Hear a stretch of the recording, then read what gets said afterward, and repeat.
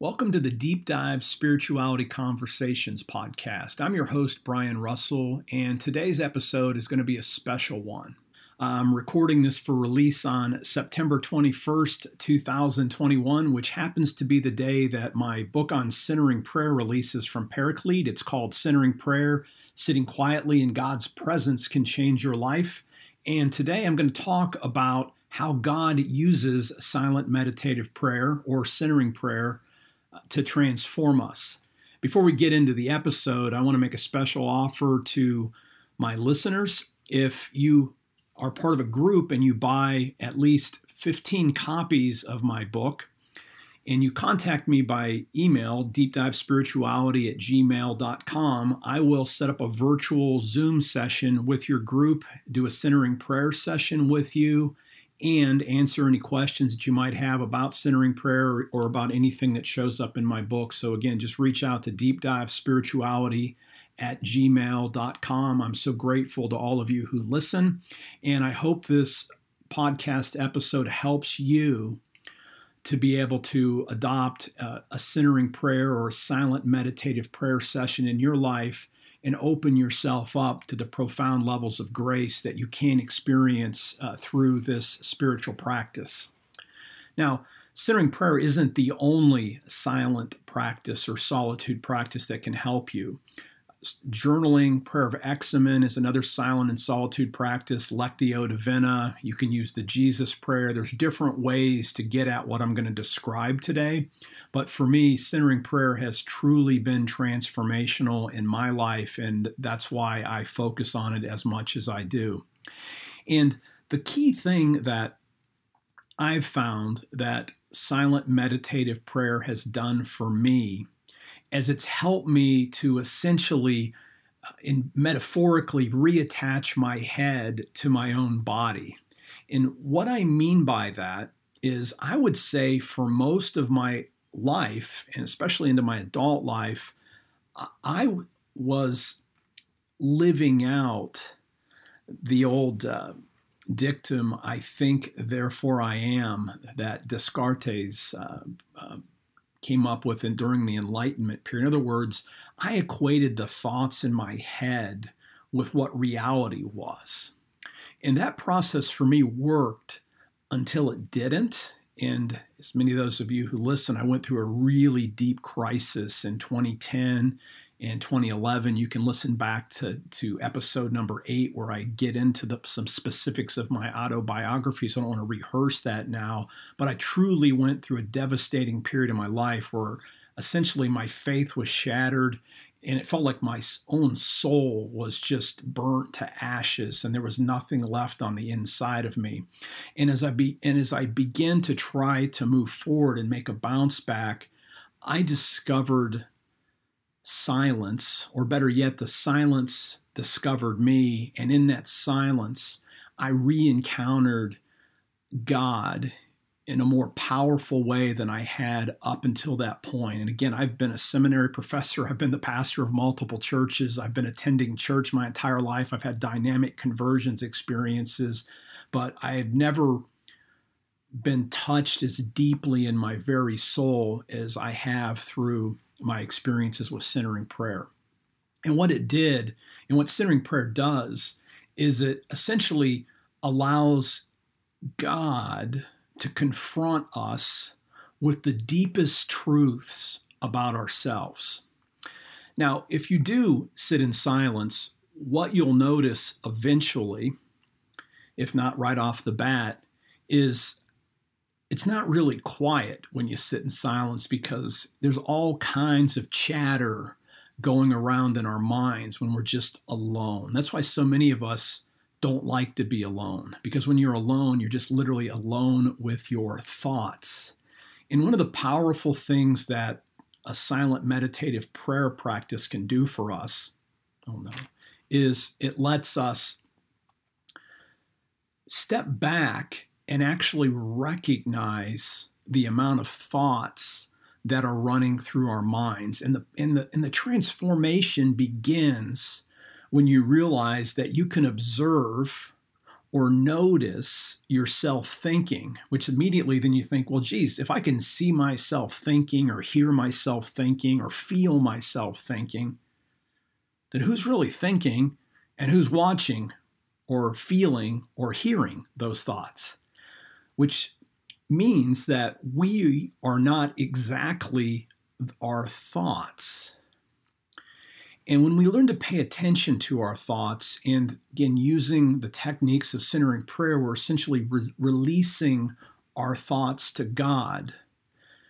God begins to heal us at the deepest levels of our souls, of our fears, our guilt, especially false guilt, our shame, anxiety, uncertainty, all the things that tend to plague us. Even our deepest traumas can come up, and God invites us just to give those things to Him so that He can heal us.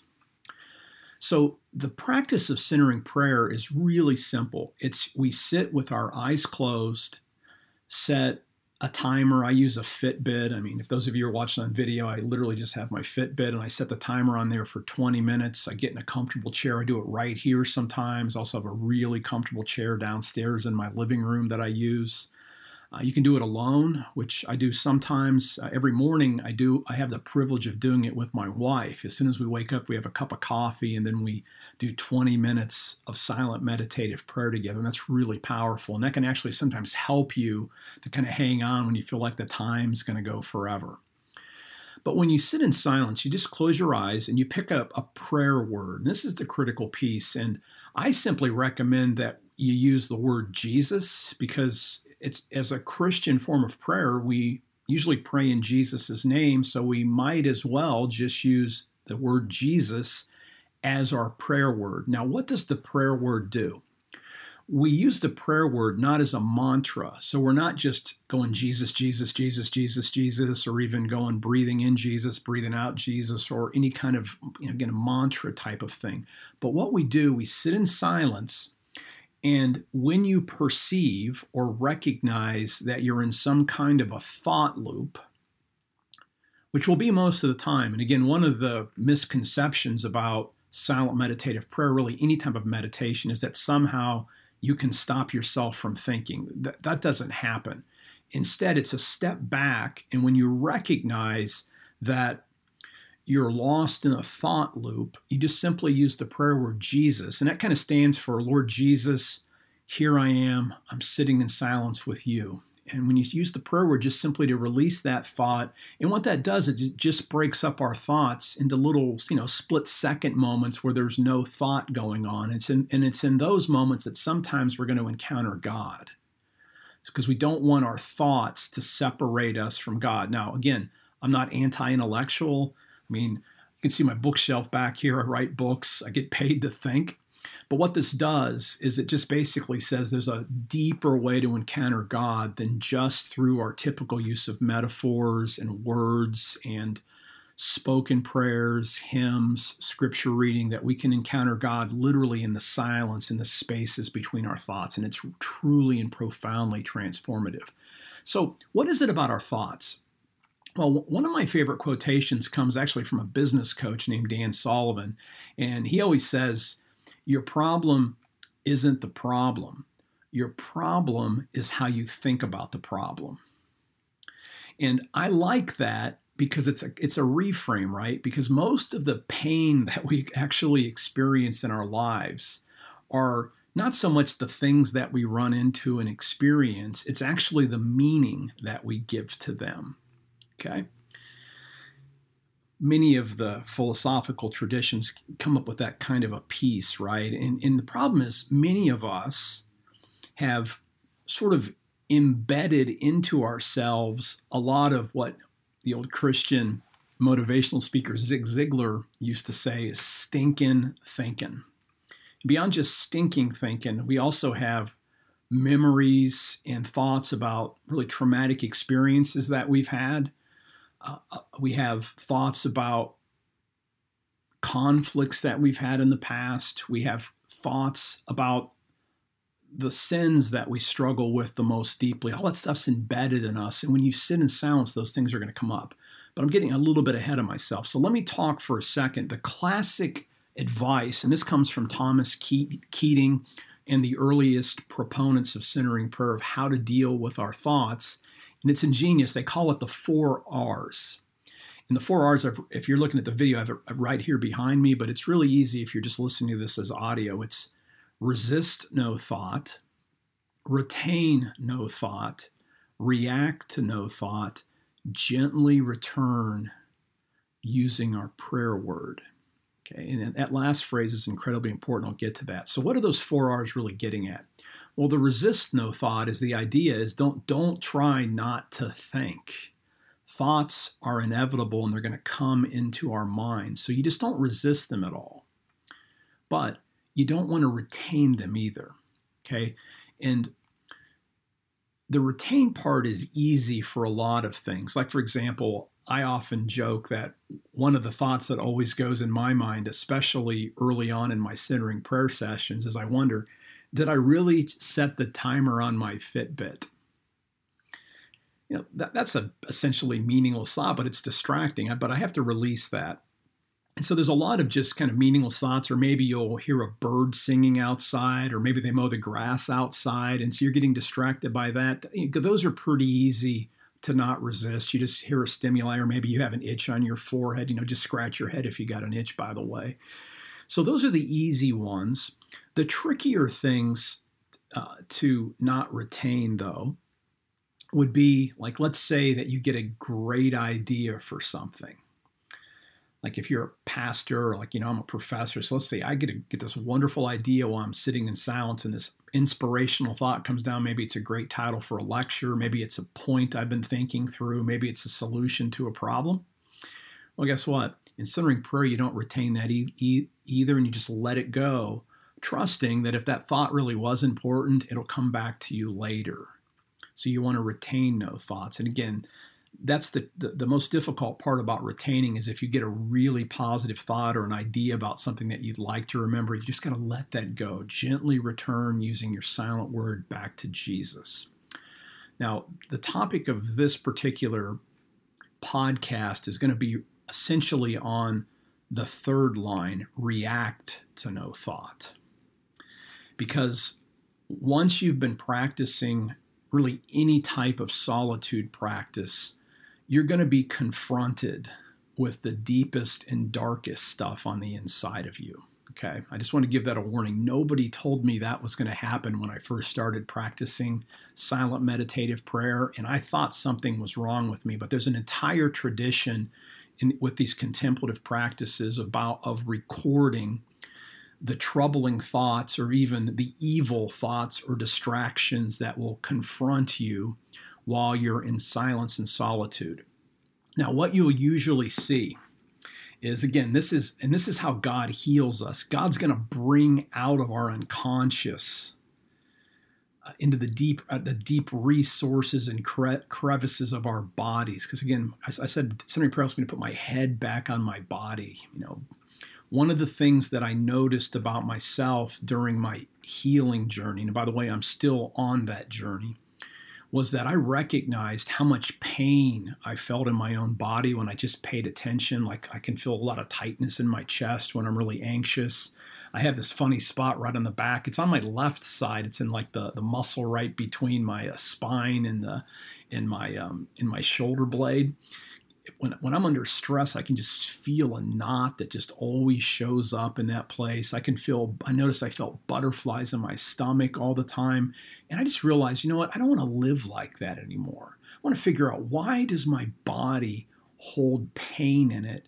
And why does the pain feelings, why are they stimulated in certain places and with certain types of thoughts, right?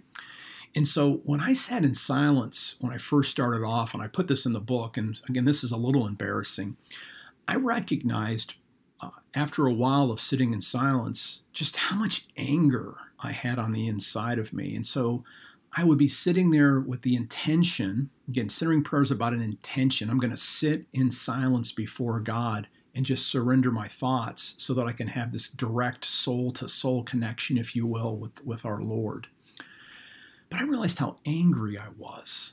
I would have tapes play in my head of past wrongs, at least from my perspective. And I'd literally find myself arguing with people and events from the past and reenacting past. Have you ever done that yourself? And I just saw anger in my heart. And then the other thing that would happen sometimes is I would sit out in silence. And, this doesn't happen all the time, but not only anger, but what I would see show up is my mind would just drift to sex. So I would have a sexual fantasy or something in my thoughts when I'm sitting in silence. And I literally remember thinking like, geez, what is wrong with me? I'm sitting here in silence with God and I'm angry. And then sometimes I get sexual thoughts. That's kind of embarrassing. Then I had this eureka moment. I realized, wow, God knows my thoughts. And I'm still sitting here with God despite the things that are churning up on my inside. And that was a transformational moment because what do? You don't react to these things. You just observe what's coming up because we can't control our thoughts any more than you can control what you dream about at night. And so it's a matter of just releasing those things, and some of us have really deep pain from the past. We have traumas. We have things that we're afraid of. Sometimes you'll get confronted with images of those and it almost kind of reenacts in your mind. And again, you don't want to react because the danger of reacting is you just jam it back down. And I can testify long term, I think a lot of the pain that I have felt in my body over the years was because I didn't have the courage to actually just give my deepest hurts to God, my shame, my guilt, my fear. I had done it with my head, but I hadn't done it with all of me. And silence is a fully embodied practice where we can just release these things out of ourselves and give them to God so we don't react to that stuff. And slowly,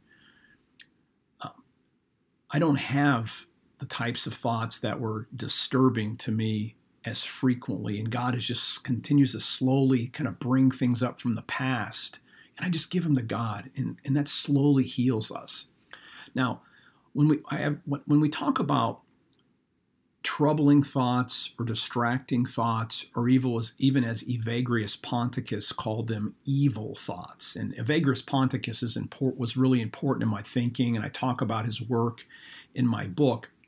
Evagrius was one of the early monastics, and he was a bit of a scholar and a great observer of human nature. So he noticed and made essentially a taxonomy or even a rubric of the types of thoughts, disturbing thoughts, evil thoughts that would confront a person who is committed to a life of silence and solitude. And by the way, those 8 distracting thoughts over the centuries morph into what most of us today call the 7 deadly sins, though in a sense in popular culture that's been massively distorted because originally they were thoughts that the monastics had to confront in themselves. So like if you go back and read about, say, for example, St. Anthony, who was one of the very early Christian mystics and hermits and practitioners of silence and solitude, he called these things demons. Like he tried to give everything to God and went out in the desert. And then he talked about being attacked by the demon of lust, for example, or the demon of greed,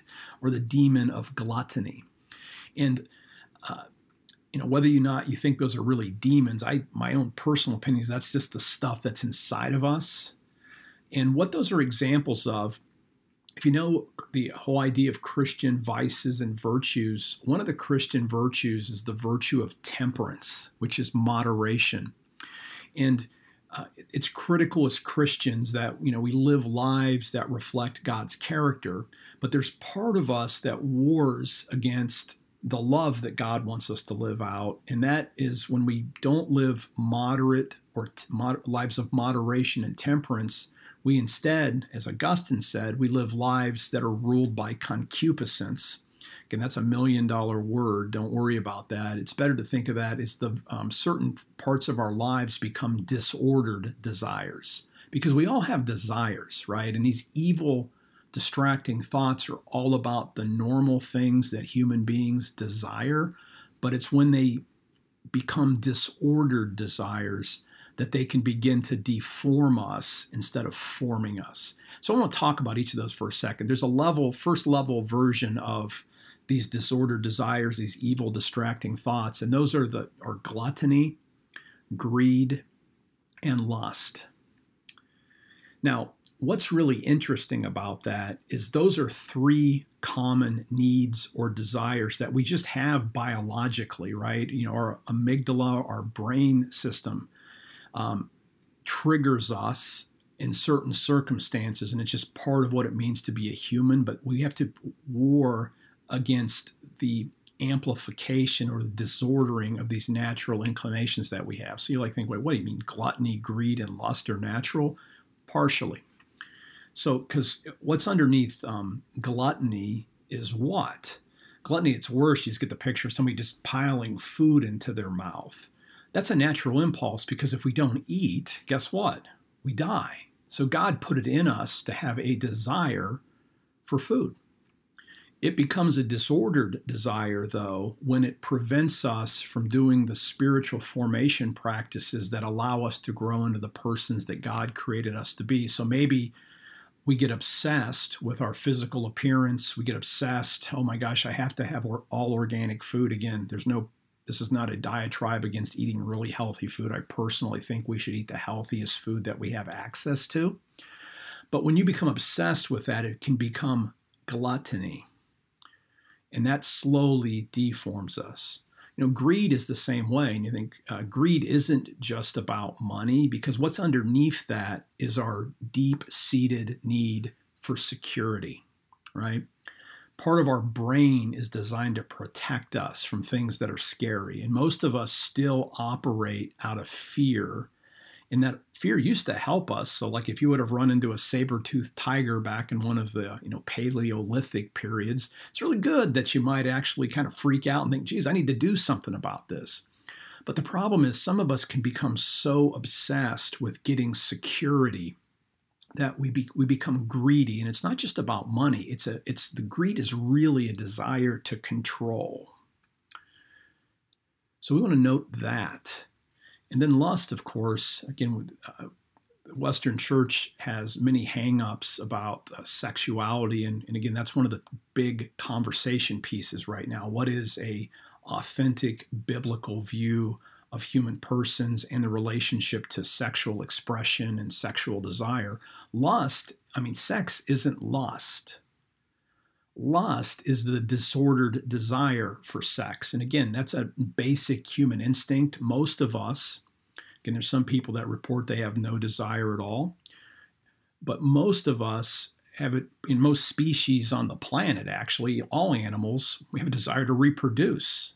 And so sex is a beautiful gift that God's given us. But again, the disordered twisting of that, which is so easy to see in our world. You go into the East tends to cover up, especially women, head to toe, whereas in the West, tend to strip women of all their clothes and they just simply become objects. And so lust is really just the objectification. And it could be women objectifying men as well, but it's usually easy just to see in popular culture as women being objectified, right? Just to be fair. But this works both ways with both sexes. And so lust is the disordered desire for sex. It's as simple as that.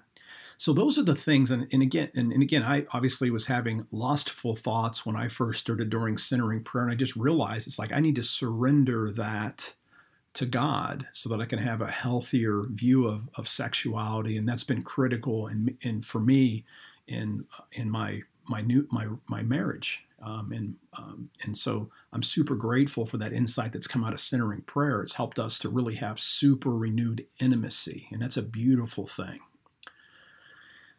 The second layer of these disturbing thoughts that can come up in centering prayer or a lot of other silent practices are anger. Again, ding, that was one of the things that I struggled with.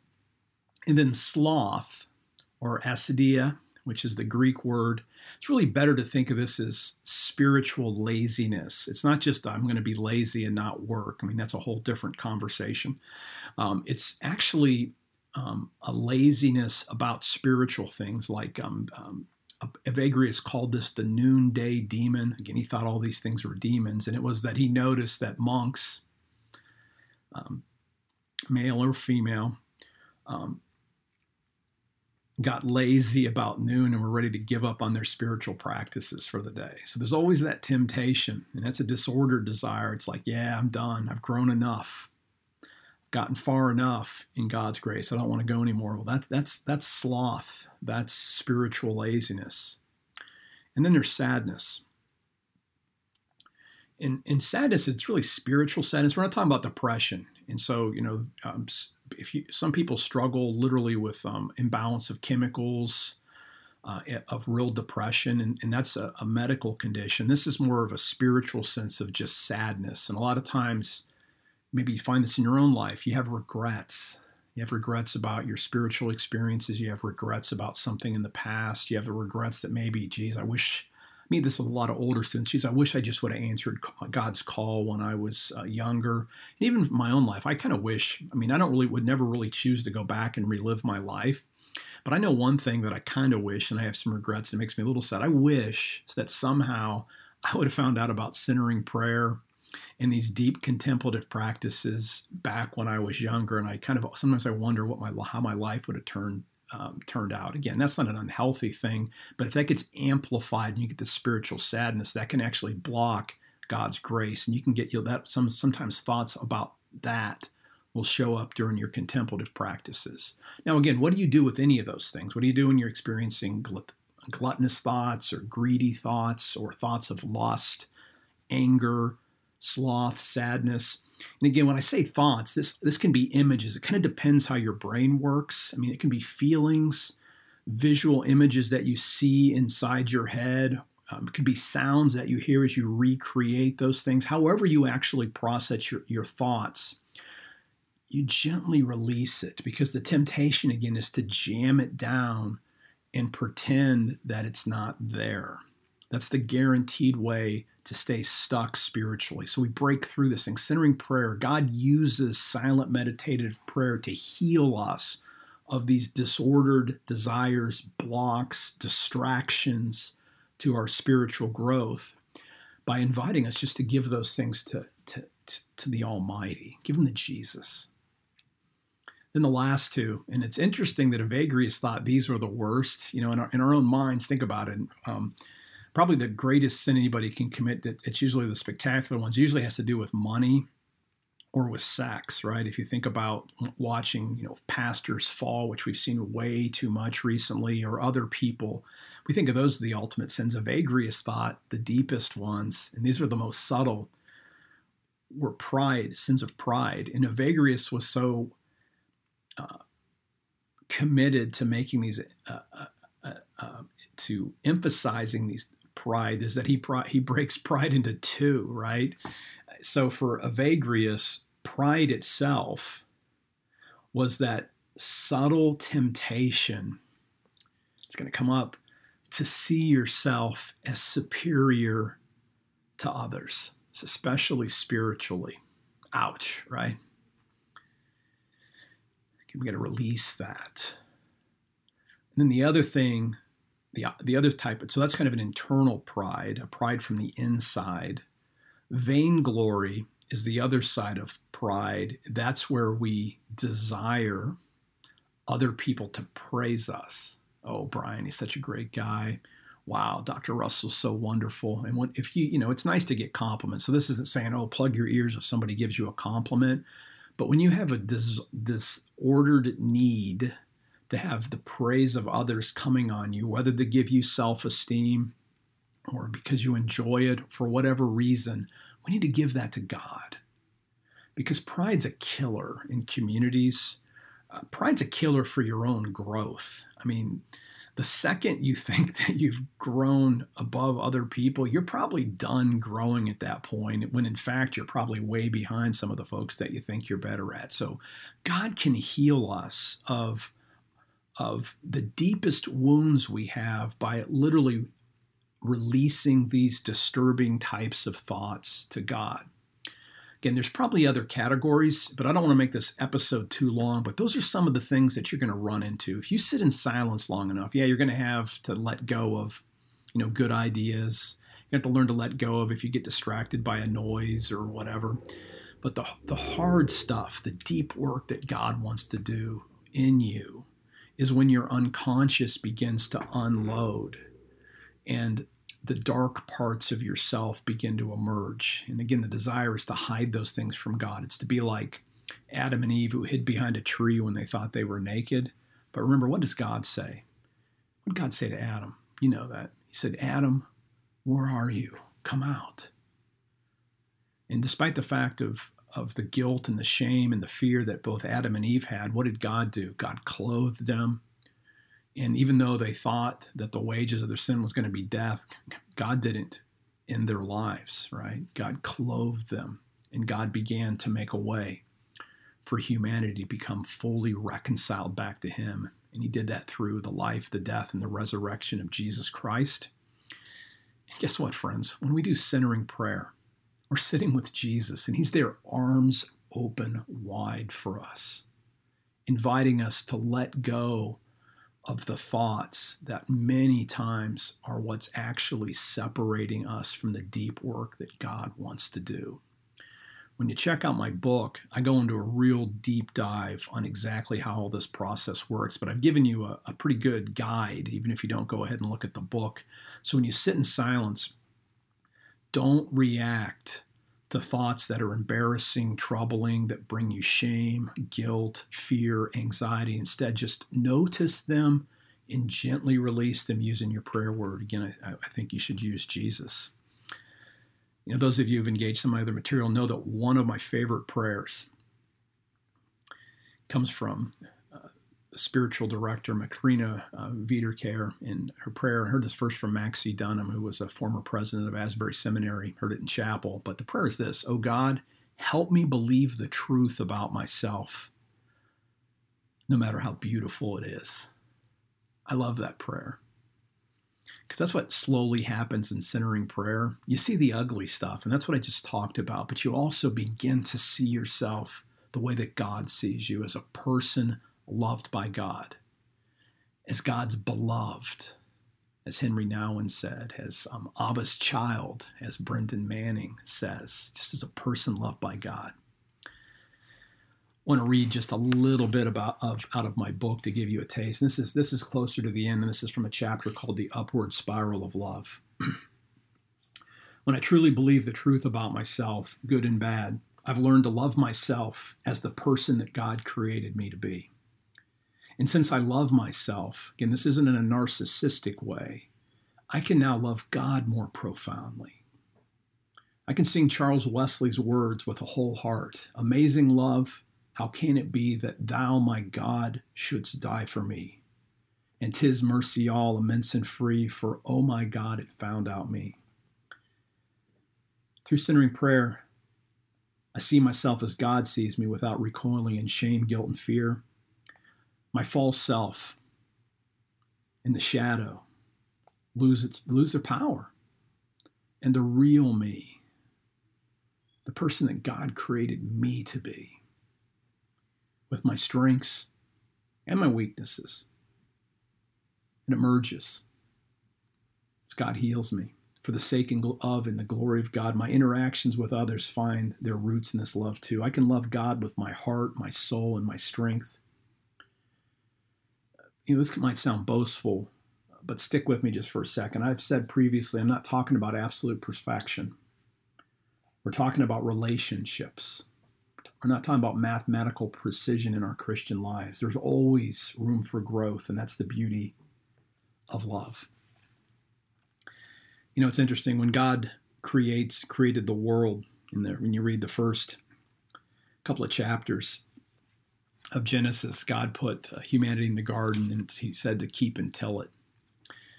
And that's a beautiful picture of the work that God wants to do in our lives, because in a real sense, you have these moments where you've made it, but there's always room for growth.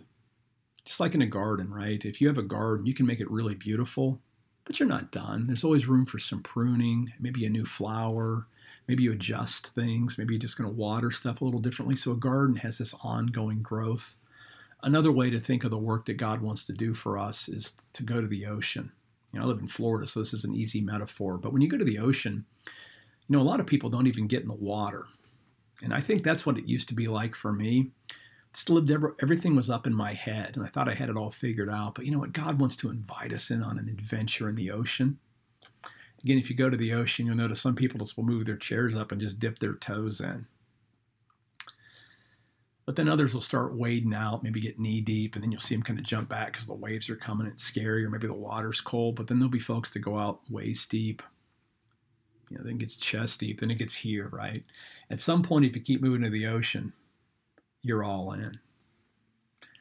And for me, that's the transformational moment when you get immersed in the ocean. And what I'm talking about is the ocean of God's love. And that ocean is infinite. But God doesn't want us to stop, friends. God wants us to keep going. And again, this metaphor breaks down because there is a point at which you would get as far in as you can. But if you're living on the planet Earth, which we all do, the deepest place, at least as far as I know, is out in the Pacific Ocean at the Marianas Trench. And there's a place called Challenger's Deep that is so deep that if you dropped Mount Everest into Challenger's Deep, it would be miles under the surface, the peak of Mount Everest. So that's the journey of love. And so there's no real end to the centering prayer stuff. We can continue to grow deeper and deeper in God's love. And what does that do for us? It's a spiral. We can love ourselves even more as we understand the incredible work that God can do in us through Jesus. That frees us to love our neighbors even more profoundly, because it's love your neighbor as yourself. Most of us love God or try to love our neighbors, especially as Christians. We tend to love our neighbors more than we love ourselves. Just imagine growing in so much love that it even amplifies out to your neighbor. And then obviously that ultimately returns to God, and we can love God with our whole being. And that's that kind of perfect love that Wesley talked about. But something else happens too when this happens. See, when God cleans you up, when you can actually get confronted with the truth about yourself through these silence and solitude practices, you'll notice in your own life there'll be no illusions about your own motivations. You'll see mixed motives sometimes, but you'll know yourself, right? And you can be honest. You can start to be transparent because you're comfortable, because you know that God loves you, even those hurt parts of you. And that's the critical move. Because what you'll do is you'll experience a shift away from what I call the unholy trinity, fear, guilt, shame. And that's what really sits underneath even those 8 distracting thoughts. It's our fear, our guilt, and our shame. And when we shift out of fear, a life based on fear, guilt, and shame, to one of acceptance by God and love, we open up more fully to the world. We no longer see other people as singular entities, whereas we're complex. We also recognize that every person that we interact with, even people that we disagree with that may actually be mean to us, they're just as complicated as we are and just as in need of God's grace. And when you own and get freed from fear, guilt, and shame, your story will morph. Mine has. It'll morph from being just a novella, a little short novel rooted in a false self,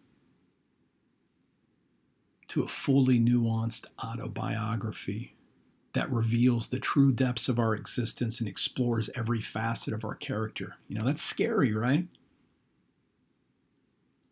It's not without risk. It feels like, even right now, I've shared a lot about myself today. I have to say it feels scary. And that's one of the scariest things about my book is put a lot of myself in there. So it's not without risk. It feels uncomfortable sometimes, and it can feel vulnerable to share your own story. But here's what I found, friends.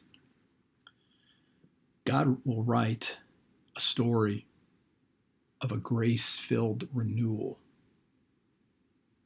in each of us. But that's not an end in itself. The gospel comes to us on its way to someone else, and we become those wounded healers that Henry Nouwen talked about. And every experience of God's grace and every bit of healing becomes then a commission to mission so that we can share that experience with other people.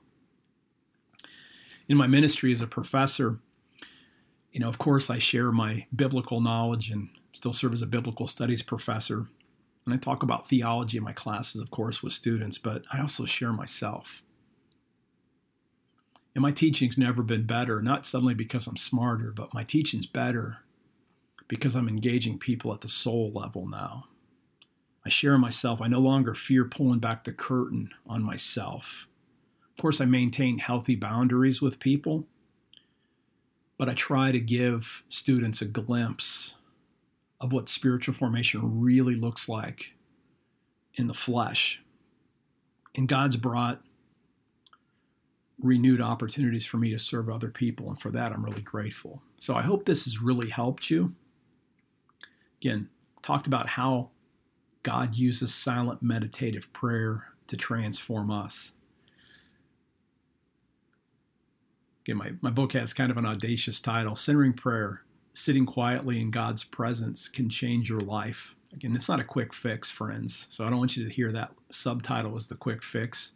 It's a process. I've been sitting in silence for years, but it's been great. It will change your life. It's changed mine. Friends, thanks so much for listening. Thanks for subscribing to the podcast. If this has been helpful, would you share it with somebody that maybe really needs to hear this today? And if I can be any service to you, feel free to reach out with questions.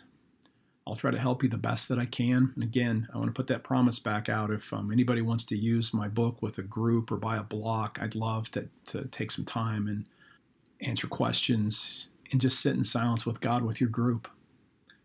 Email me, deepdivespirituality@gmail.com. Until next time, live by faith, be known by love, and be a voice of hope to others.